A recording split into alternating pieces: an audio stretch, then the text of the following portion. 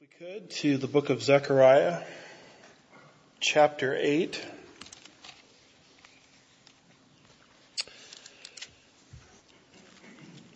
Hitting chapter 8 is a big deal because that means we're finished half of the book. You guys don't seem very excited about that. I'm excited. Those are things I pay attention to. So here is what we've covered so far in the book. There was an introductory call to repentance, chapter 1. And then once you get to chapter 1, verse 7 through the end of chapter 6, there's 8 night visions, all an incentive to get the nation to rebuild the second temple after the Babylonian captivity had ended.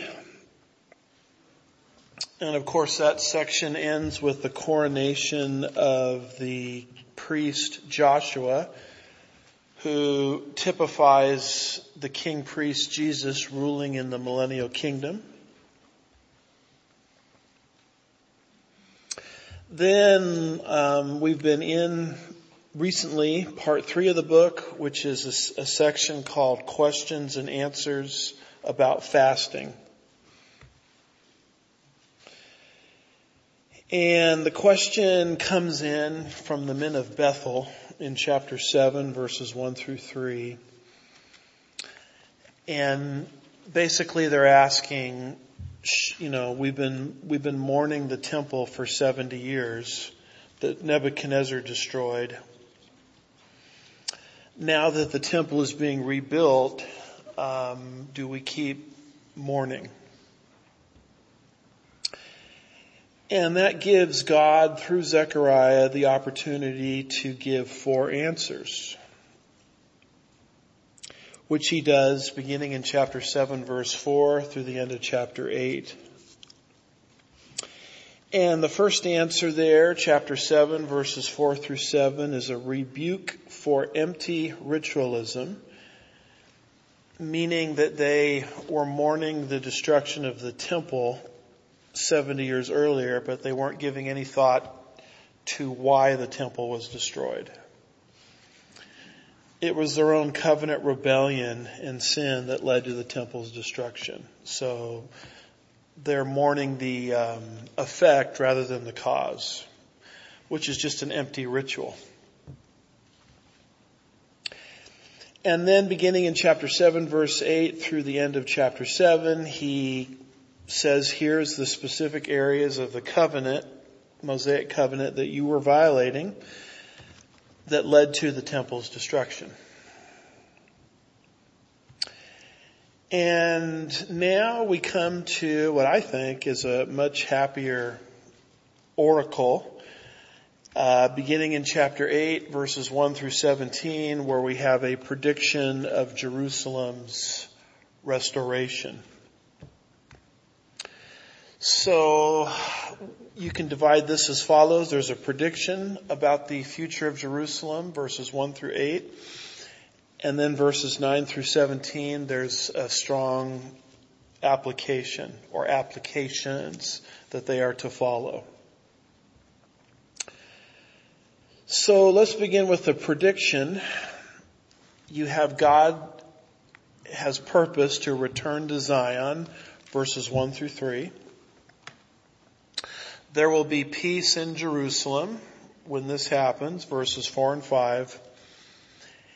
And the people will be totally restored from worldwide exile, verses 6 through 8.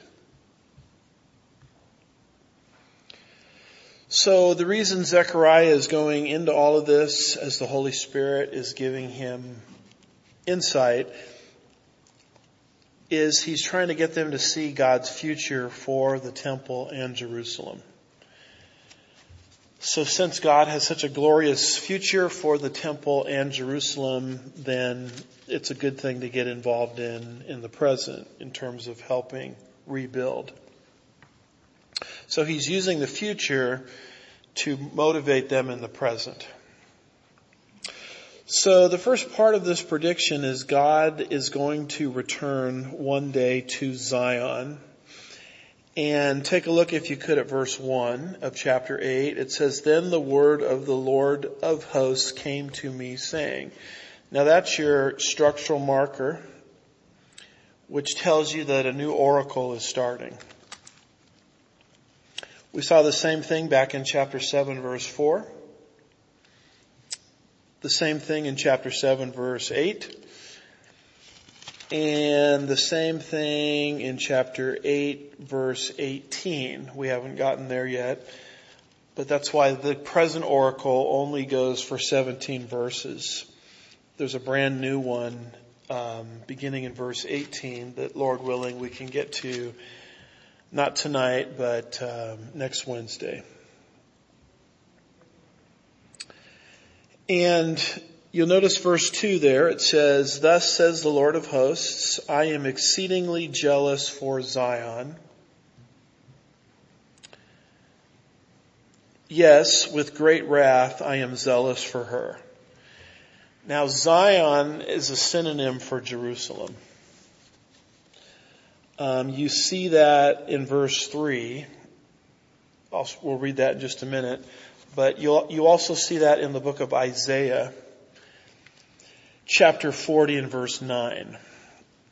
It says, "Go up on the high mountain, Zion, messenger of good news. Raise your voice forcefully, Jerusalem, messenger of good news. Raise it up, do not fear. Say to the cities of Judah, here is your God."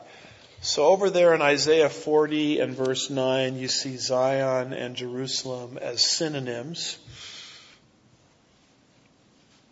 And you'll notice that God is jealous for Jerusalem. He's not just jealous for Jerusalem. It says he's exceedingly jealous for Jerusalem. And a great section of the Bible to think about when we talk about God's zeal for the city of Jerusalem is the book of Ezekiel, chapter 16, where God basically describes a helpless infant lying, in a pool of blood right after birth. And, that infant is in a totally helpless state. And God took that infant in and reared that infant. And that infant, female, developed into a beautiful woman. And that beautiful woman became eligible for romantic love. And then that beautiful woman turned into a prostitute. And you'll see that in Ezekiel 16. And God basically says that woman, that I brought up and allowed to mature into beauty, who became basically a harlot or a prostitute, that's the city of Jerusalem. And God in Ezekiel 16 says, that's how I feel when my own city turns away from me to false gods. So when it comes to the city of Jerusalem, God is not just jealous for Jerusalem, but he's exceedingly jealous.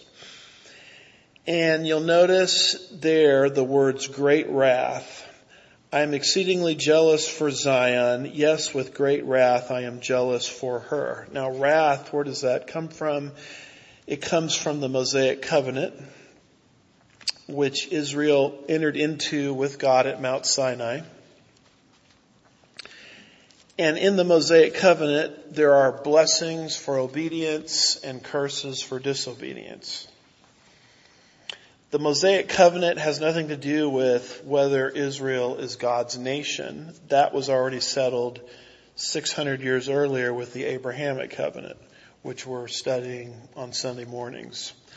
The Mosaic covenant gives the conditions for blessing. And when the nation of Israel would wander away from God into false gods, God would bring upon the nation very severe covenant curses. And you see those spelled out in the book of Deuteronomy, chapter 28, verses 15 through 68. And that's what it means by his wrath.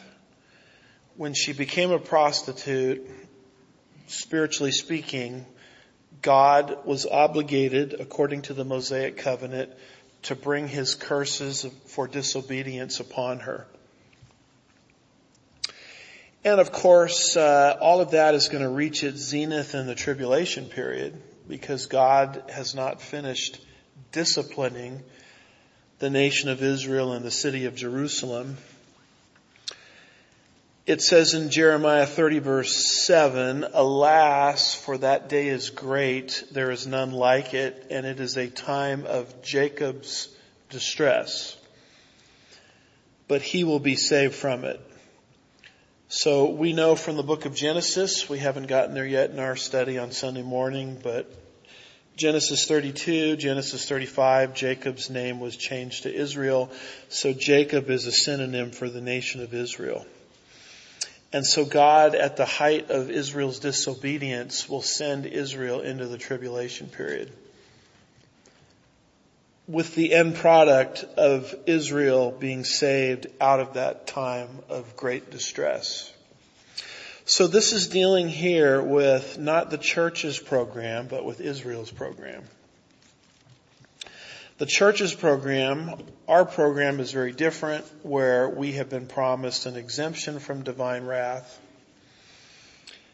At the top of the screen there, you'll see the various promises where we are exempted from divine wrath. And the tribulation period is a time of divine wrath.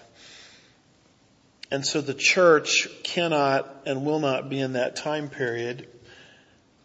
But Israel will, because she is still in unbelief and needs to be brought to faith.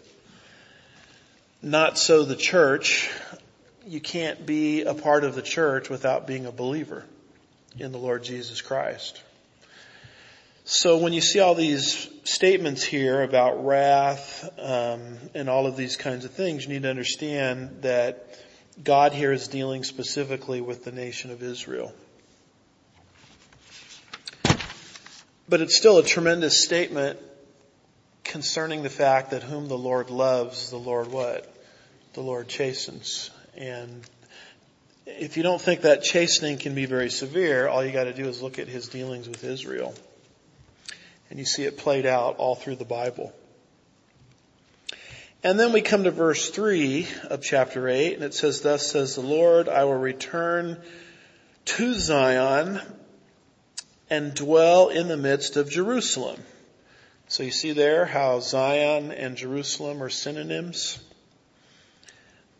Jerusalem being the city, Zion being the mountain.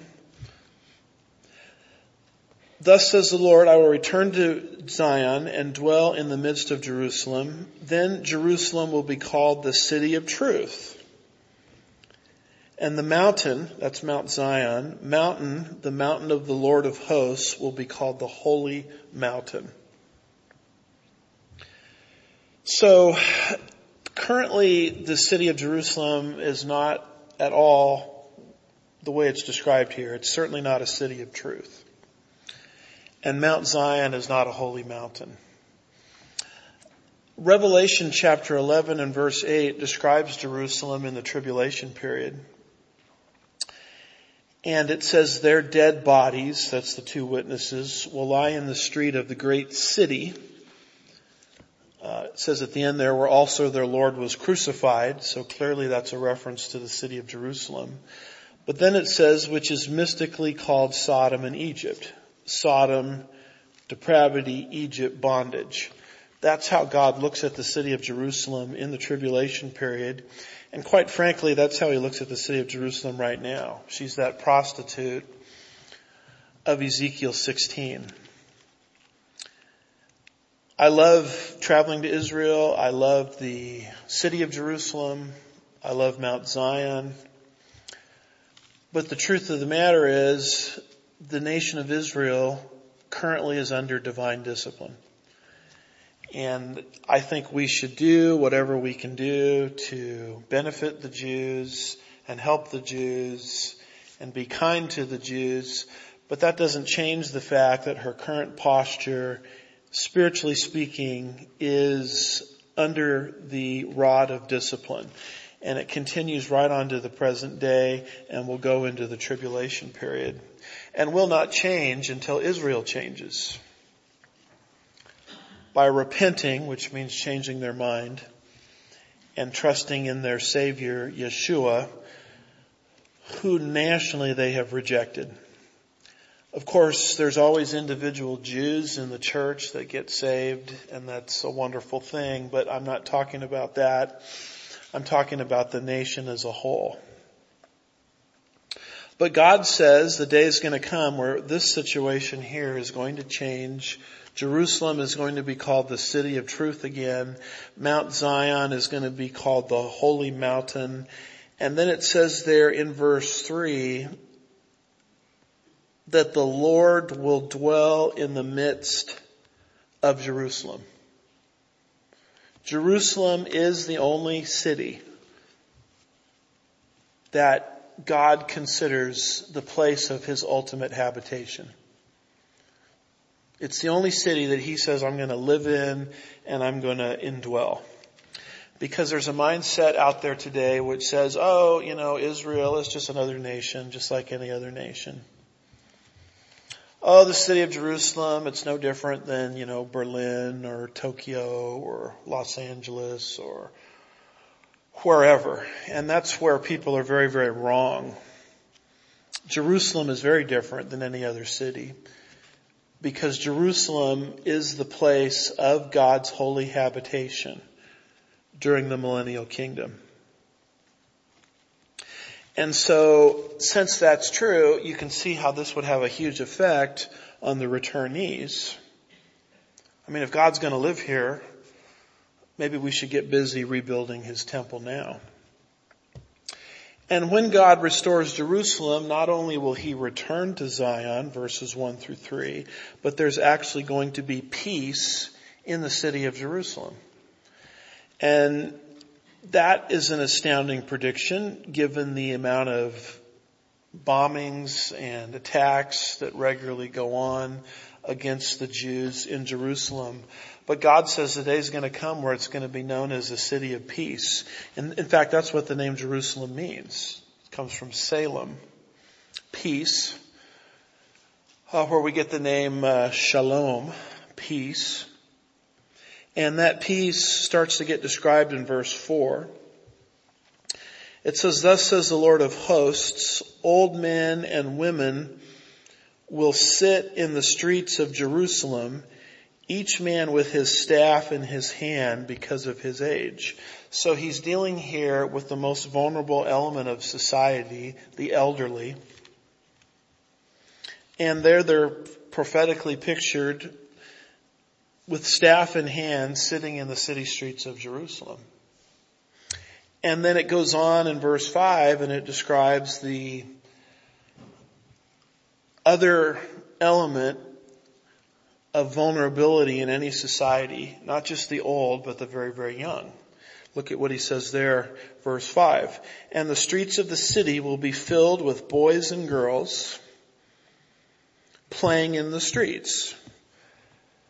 So when God inhabits Jerusalem, there's going to be so much peace or shalom there that the old will be safe there, sitting with their staff. The children, not afraid of the kinds of things, that happened in one of our trips there where a child was, coming home from school, a Jewish child, and these terrorists coming under Gaza, the tunnels of terror, as I like to call them, kidnapped this child. And it was like all over the Israeli news when that happened. And so when God makes Jerusalem his dwelling place, those kinds of things will be a thing of the past. It talks about children playing in the city streets. The book of Lamentations, chapter 2, verse 21 says, on the ground in the streets lie the young and the old. Now, this is a description of what the city was like when Nebuchadnezzar destroyed the temple. On the ground of the city streets lie the young and the old. My virgins and my young men have fallen by the sword. You have slain them in the day of your anger. You have slaughtered, not sparing. So that's what the Israelis were used to. Beginning with Nebuchadnezzar's incursion and the beginning of the 70-year captivity. They weren't used to the young and the old being safe in the streets. They were used to the young and the old lying dead because of what Nebuchadnezzar had done. And so God says, essentially what I'm going to do is I'm going to reverse that. It's very interesting to parallel God's value system with paganism. Deuteronomy 28 verses 49 and 50 describes prophetically a pagan empire coming against the nation of Israel and the city of Jerusalem. It says, the Lord will bring a nation against you from far away, from the end of the earth, as the eagle swoops down, a nation whose language you will not understand, a nation who will have a defiant attitude. Now, how do you recognize paganism? There it is in that last clause. Who will have no respect for the old, nor show favor to the young.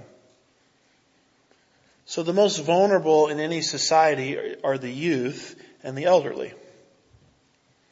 And you can basically tell where a society is based on how it treats those two individuals.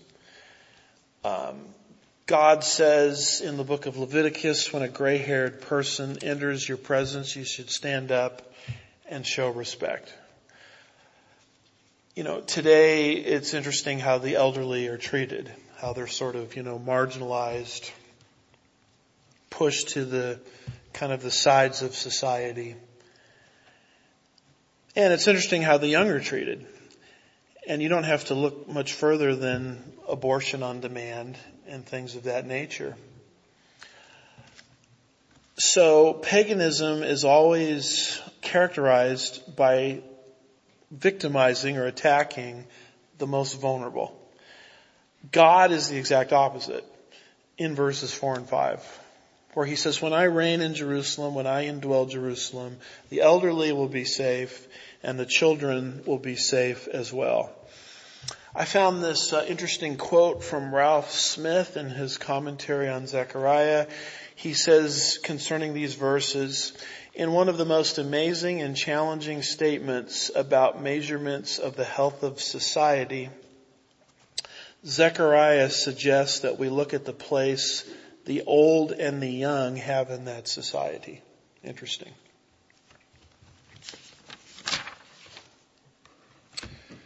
So this prediction involves God returning to Zion, peace reigning in Jerusalem, and then verses 6 through 8, there's a restoration ultimately from the exile. And look at verse 6. Thus says the Lord of hosts, is it too difficult in the sight of the remnant of this people in those days? Will it also be too difficult in my sight, declares the Lord of hosts? So it's kind of interesting that the Israelis or the Hebrews, before the Babylonian captivity happened, they just had a hard time believing it could ever take place. I mean, the prophets were saying it's coming. The prophets were predicting the destruction of the Solomonic temple. And they just, basically didn't believe such a thing could happen. But it did happen. And they went into captivity for 70 years. And now, after coming out of captivity, God is giving them all of these prophecies of restoration. And they're just in doubt whether they could really be restored. I mean, things are so bad. How are we going to be restored? And this is where God says, is anything too difficult for the Lord? This is exactly what God said to Abraham and Sarah as we're studying on Sunday mornings, where it just seems ridiculous that given their advanced age, they're going to have a child. It says in Genesis 18 verse 14, is anything too difficult for the Lord? And it's obviously a rhetorical question. The answer is no, nothing is too difficult for the Lord. So when God announces captivity, it may seem unlikely, but God is going to make sure that happens. When God announces restoration, it may seem improbable, but God says that's going to happen. And you go down to verse 7, and he describes what that restoration looks like. Thus says the Lord of hosts, behold, I am going to save my people from the land of the east and from the land of the west. East and west. So obviously, this is dealing with something more than just the return from Babylon. When they came back from Babylon, they came back from one direction. They came back from the east. And God is looking into the future, and he is seeing the worldwide dispersion of the Jews, which happened not at the hands of the Babylonians, it happened at the hands of the Romans in AD 70. Once Rome invaded Israel and destroyed Jerusalem and destroyed the city and the sanctuary in AD 70 and took apart the second temple brick by brick, at that point what's called the diaspora started, where the Jews went into not just captivity in one area like Babylon, but they went into worldwide dispersion. And they've been in worldwide dispersion for the last 2,000 years. And only in modern times have they been gradually recycled back into their homeland. So God says, when I get ready to do this, it's not going to be a restoration just from the east. It's going to be a restoration from the west. So this is obviously talking about the return from the diaspora or worldwide dispersion. And you look at verse 8 and it says, I will bring them back and they will live in the middle of Jerusalem. So there's your physical restoration, but then it says, and they shall be my people, and I will be their God in truth and righteousness. So this is not just a prophecy about regathering Jews to their homeland in unbelief. It's about bringing them to saving faith. To the point where by the time you get to the end of the 7-year tribulation period, every single believer alive at that point on planet Earth will be regenerated. So we like to distinguish between the two regatherings. You have the first present regathering, and that's different than the second permanent regathering. In the first regathering, Israel returns to part of her land. In the second regathering, she returns to all of her land. In the first regathering, she's restored in unbelief. Second regathering, she's restored in faith. First regathering, she's restored to the land only. Second regathering, at the end of the tribulation, she's restored to the land and the Lord. The current regathering sets the stage for discipline of the tribulation period. The permanent regathering sets the stage for blessing the millennial kingdom. And there we are, living right in between those two columns. This, of course, we've been teaching on in Sunday school related to the book of Ezekiel. We've studied Ezekiel 36, verses 24 and 25, where God says, I will take you from the nations and gather you from the lands and bring you into your land. Then, this would be part 2, I will sprinkle clean water on you and you will be clean. This also is the valley of the dry bones, where the bones come together, muscles and skin form over the body. And then Ezekiel observes there was no breath in the body. So God says, prophesy again, and the breath which is the Hebrew word ruah, which is used of the Holy Spirit, enters the body, and Israel becomes not just a physical nation, but a spiritual nation. And this is where a lot of the prophecies of Isaiah will be fulfilled. You know, when Isaiah says things like, "Can a nation be born in a day?" I think there it's not just talking about physical birth, it's talking about being born again. And this whole thing happens in a day. I think it's going to happen on the Day of Atonement. That's where you factor in Zechariah 12 verse 10, where it says of Israel, they will look upon him whom they have pierced. That's Yeshua, that they rejected 2,000 years ago.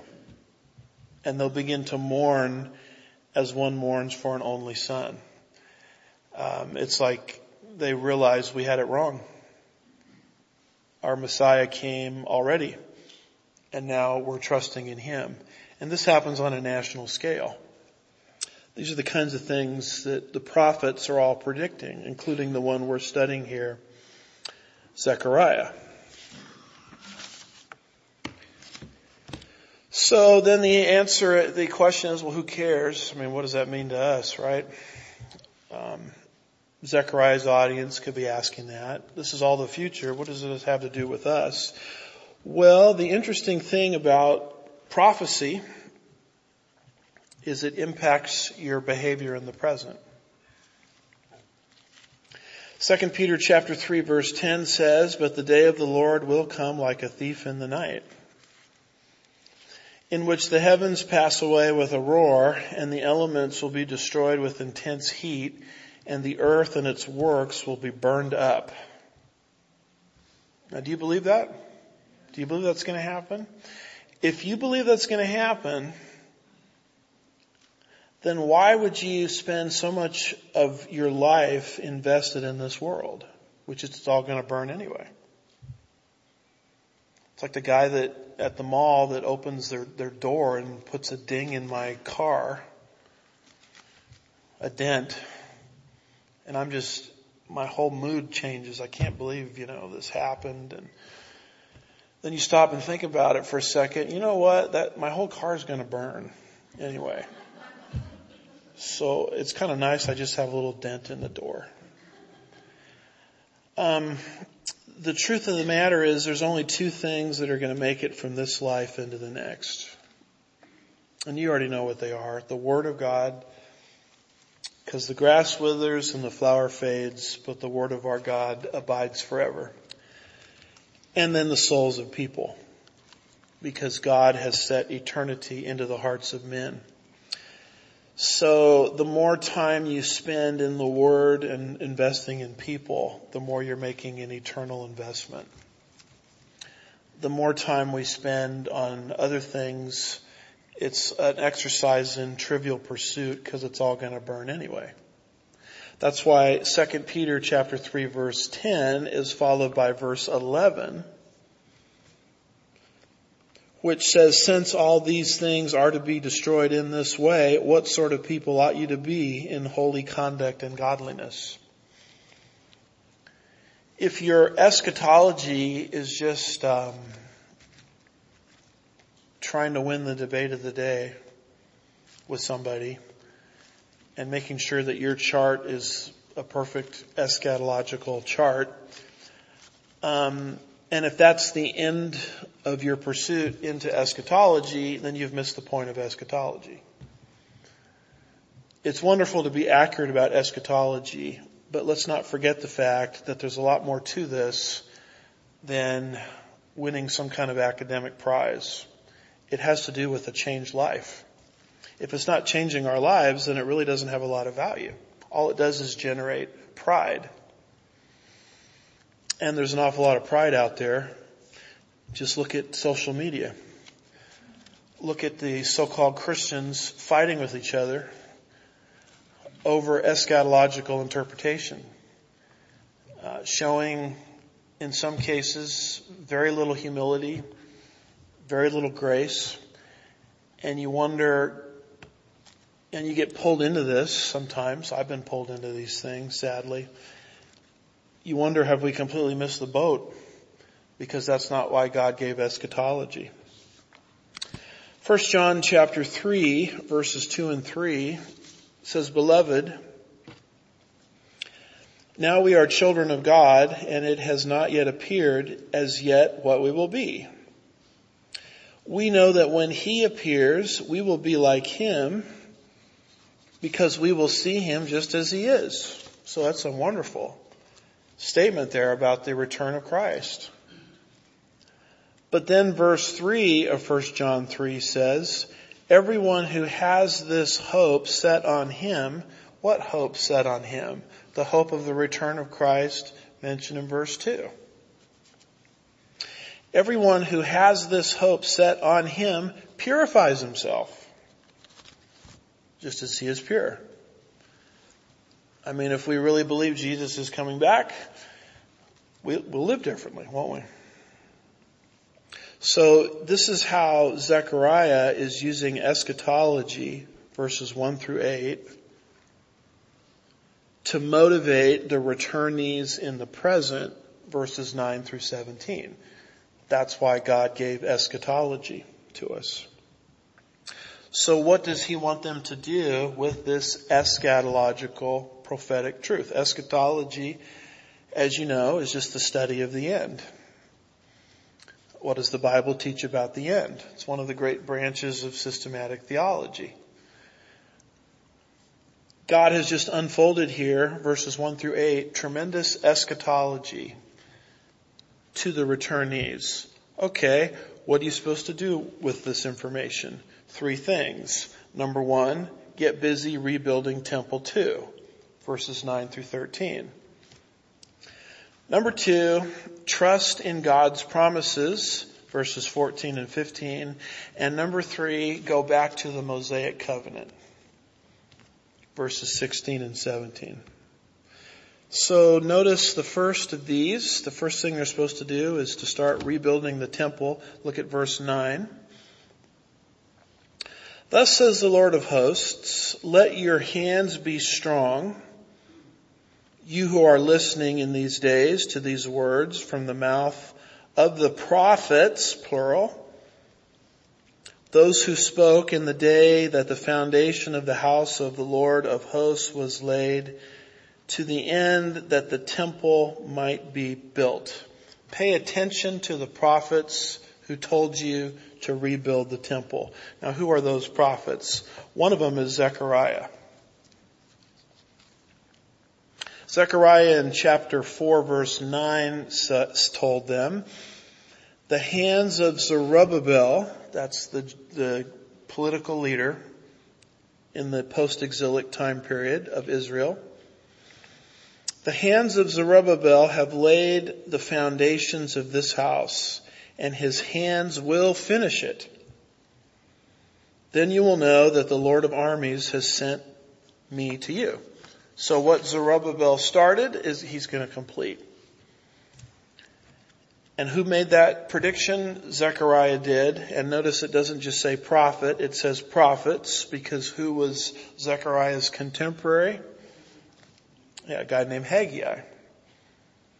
You'll see the two of them ministering together to that post-exilic community in the historical book of Ezra, chapter 5, verse 1. When the prophets Haggai, the prophet Zechariah, the son of Iddo, prophesied to the Jews who were in Judah and Jerusalem in the name of the God of Israel who was with them.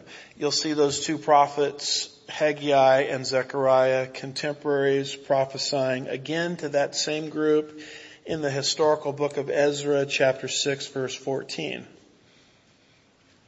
And the elders of the Jews were successful in building through the prophecy of Haggai the prophet and Zechariah the son of Iddo, and they finished building following the command of the God of Israel and the decree of Cyrus, Darius, Artaxerxes, king of Persia. So listen to the prophets. This is your application. Listen to the prophets who told you to get to work on temple number 2. And he says here, be strong. Thus says the Lord of hosts, let your hands be strong. So when God reveals his purpose for a person or for a group of people, they should not succumb to discouragement. They should be strong in that purpose that God has given them. This is what Paul told to Timothy, who was sort of a very weakly, sickly, very young person trying to be a pastor over Ephesus. Paul writes to him and says, for God has not given us a spirit of timidity, but power, love, and discipline. If God has given you a job to do and you're vacillating and you're worried about it and afraid, those feelings aren't coming from God. God wants you to be strong in whatever he's called you to do. Because at the end of the day, it's his task and not yours. So if those feelings of nervousness and anxiety aren't coming from God, where are they coming from? Well, the only other sources are the flesh, the fallen nature, or Satan himself who's trying to discourage. Verse 10, for before those days there was no wage for a man or any wage for an animal. And for him who went out or came in, there was no peace because of his enemies. And I set all men one against another. Before the returnees started to rebuild and do what God said, they had terrible problems. They had political problems. They had economic problems. In fact, the prophet Haggai talks about their economic problems. He says, thus Haggai 1, 3-6, contemporary of Zechariah. Then the word of the Lord came by Haggai the prophet, saying, is it time for yourselves to dwell in paneled houses while this house lies desolate? So they were basically spending their time and resources on their own house. Getting the new addition, getting the sauna put in, getting the jacuzzi put in, getting the swimming pool put in, adding this, adding that, expanding the garage. And the temple was just a wreck. No one was giving any thought to it. So God raises up Haggai and he says, you should consider your ways. Is it time for you yourselves to dwell in your paneled house while the house of the Lord lies desolate? Now therefore, thus says the Lord of hosts, consider your ways. You have sown much, but harvested little. You eat, but there is not enough to be satisfied. You drink, but there is not enough to become drunk. You put on clothing, but no one is warm enough. And he who earns wages to put into a purse with holes. So you're spending all of this time trying to accumulate, and Haggai says it's interesting how you're not getting ahead in life, isn't it? No matter how much you make, it just seems to disappear. And that's what's being spoken of there in verse 10. Economic problems, no wage, any wage even for an animal. And then God says here, I caused the whole thing. At the very end of verse 10, I set all men against one another. I'm the one that caused the political problems. I'm the one that caused the economic problems because your priorities were wrong. And of course, God in the Mosaic covenant has an obligation to do that because the Mosaic covenant given 1,000 years earlier at Mount Sinai has curses for disobedience that are very material. In verses 15 through 68, things dealing with their crops, crop failure, things dealing with wars that they're going to lose, things dealing with the fact that they're going to borrow and not lend, the fact that they're going to be the tail and not the head. And so Zechariah is just reminding them, before you started getting to work with the temple, look at all of these problems that you had, political and economic, and God says, I caused them all. Verse 11, but now I will treat the remnant of this people as in the former days, declares the Lord of hosts. I'm going to treat the current group differently if they get involved with my priorities. Then they're not going to experience the covenant curses. They're going to experience the covenant blessings. Well, where do we find those described? They're right there in verse 12. For there will be peace for the seed. The vine will yield its fruit. The land will yield its produce. The heavens will give their due. And I will cause the remnant of this people to inherit all of these things. Now, all you got to do is take that verse 12, and read Deuteronomy 28, verses 1 through 14. And it's almost a word for word quote. It's just quoting what God said he would do by way of blessing if the people went back to the Mosaic covenant and pursued God's priorities. Jesus in Matthew 6 verse 33 says, but seek first his kingdom and his righteousness, and all these things will be provided to you. What are these things in context? What are we going to eat? What are we going to drink? What are we going to put on? And the Lord says the pagans are running after those things. The Lord knows you need those things. I mean, if the Lord takes care of the flowers, which are here today and tomorrow are thrown into the fire, how much more will he not take care of you, O ye of little faith? God takes care of the sparrows. Is not your life worth more than a sparrow or a bird, since you're made in his image? So it's interesting how when we get sidetracked into our projects, it's interesting how life doesn't really work out well. You don't feel good about yourself. You start having a bunch of problems that you probably wouldn't have otherwise. And it's interesting that when you put the Lord first, all of these things that everybody's so worried about in these inflationary times, job loss and all of these kinds of things, it's very interesting how those things kind of start to work out. I'm not promising your best life now or anything like that, but I am promising this: for my God shall supply all of your needs according to his riches and glory in Christ Jesus. So, worrying about your needs as a Christian is something you really don't need to worry about anymore, because you're following the Lord, and the Lord said he would take care of that.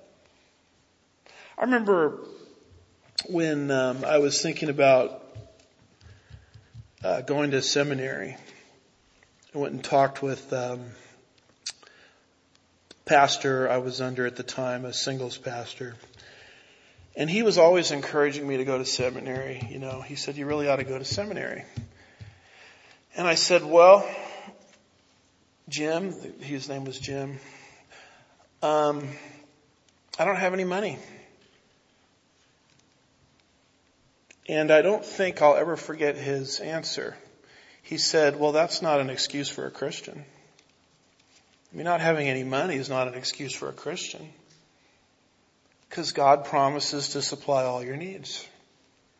If God wants you to go to seminary, can't God, pay for what he orders? And that was sort of convicting when I heard that, because the finances was always my excuse. And he kind of, kicked that prop out from under me. Can't use that one anymore. What other excuse do you have? So this is the kind of thing that Zechariah is getting at here. Go back and do what I told you to do. And all of these economic problems and political problems that you have that you're so worried about, those are going to sort of take care of themselves. And what's it going to look like? Verse 13, ultimately. It will come about that just as you were a curse among the nations, O house of Judah and house of Israel, so I will save you, that you may become a blessing. So God says in the Mosaic covenant, if you put me first, Deuteronomy 28 verse 13, you're going to be the head and not the tail. And that's sort of a description that's being described here. You're going to be an instrument of blessing really to the world. And then look at how verse 13 ends. Do not fear. Let your hands be strong. Didn't he tell us to be strong earlier? Says the same thing again. Be strong. This do not fear. This is, you all probably know this. To me, it's like, it blows my mind every time I think of this. You know how many times in the Bible it says do not fear? It says it 365 times, as far as I know. I haven't looked up every one, but I trust the people on the internet, because the internet can't mislead us, right? But 365 times it says do not fear. Now, that's interesting because that's one time per day for the whole year. God, every single day of the year is telling us not to fear, not to be afraid. I mean, it's in the Old Testament. It's in the New Testament. So how do you stop being afraid? Well, you trust in God's promises. Verses 14 and 15. So, build the temple, verses 9 through 13. Trust in my promises, verses 14 and 15. For thus says the Lord of hosts. Now when you see that, there's your clue that he's in the same oracle, but he's changing directions. So that's a kind of a literary clue there, that he's moving into a different subject. For just as I purposed to do harm to you, when your fathers provoked me to wrath, says the Lord of hosts, and I have not relented. So harm, wrath, God's purpose. God purposed to bring harm or wrath against his people. Why would God have the right to do that? Because of the covenant that they entered into with God at Sinai. The Mosaic covenant with blessings and curses. Those curses at their most severe form cannot cast off Israel as God's people. But it does not mean that God does not chasten whom he loves. Whom the Lord loves, the Lord chastens. Why was the Lord chastening? Because their fathers provoked me. The generation before you that scoffed at my prophets and thought the Babylonian captivity would never come, I brought curses on that generation. And God says, I have not relented. I have not taken the foot off the pedal in terms of these curses. You might want to jot down Hebrews 12 verses 5 through 13, because that's the New Testament parallel for the Christian. Whom the Lord loves, the Lord chastens. Anyone that's a son is chastened unto the Lord. God does not chasten the pagans because they don't belong to him, but he will discipline his own. Verse 15. So I have again purposed in these days to do good to Jerusalem and to the house of Judah. So just as God brought the curses on the fathers for disobedience, God wants to bring blessings on the remnant for obedience. And of course, God has a right to do that as well, because built into the Mosaic covenant are the curses for disobedience and the blessings for obedience. And when you read Deuteronomy 28, it's a lot happier to read about the blessings for obedience than it is the curses for disobedience. That's rough reading. And yet, if you were ever to study Deuteronomy 28, which is the blessings for obedience and curses for disobedience for national Israel. And remember, Deuteronomy is the second law. That's what Deuteronomy means, second law. Deutero, second, nomos, law, given to the second generation, because the first generation coming out of Egypt didn't believe God, and God set them aside. So the whole principle is stated again in the book of Deuteronomy. But he stated it to the first generation in Leviticus 26. If you were to become a student of Leviticus 26 and Deuteronomy 28, which both teach the same principle, the principles for obedience, blessings for obedience, curses for disobedience, if you were to study those two chapters, you would understand the whole Old Testament. Because these prophets like Zechariah, all they're doing is reiterating what God said 1,000 years earlier. My professors, Charles Dyer, J. Dwight Pentecost, particularly J. Dwight Pentecost, just jam this into our heads. They would tell us over and over again, this is the spine of the Old Testament, these chapters. You understand those chapters, you'll understand the whole Old Testament. You'll understand the book of Lamentations. You'll understand everything in the book of Lamentations simply by filtering it through Leviticus 26 and Deuteronomy 28. So God says, just as I purposed to do bad against the fathers, now I'm purposing to do good. Notice who this is for Jerusalem and the house of Judah. So it's a specific promise. I purpose to bring curses. Now I'm purposing to bring blessings. That's where you put the book of Malachi, chapter 3, verses 8 through 11. Where God says, bring the whole tithe into the storehouse. Test me. And see if I will not pour out upon you so great a blessing that you don't have room to contain it. Why would God say that? Because of what Israel had with God in terms of the Mosaic covenant, the blessings for obedience, the curses for disobedience. This, by the way, is where you put passages like Jeremiah 29 verse 11. For I know the plans I have for you, declares the Lord. Plans for welfare and not for calamity, and to give you a future and a hope. And let's end there with the end of verse 15. What does it say at the end of verse 15? Should look familiar. Do not fear. Didn't he just say that in verse, where was that?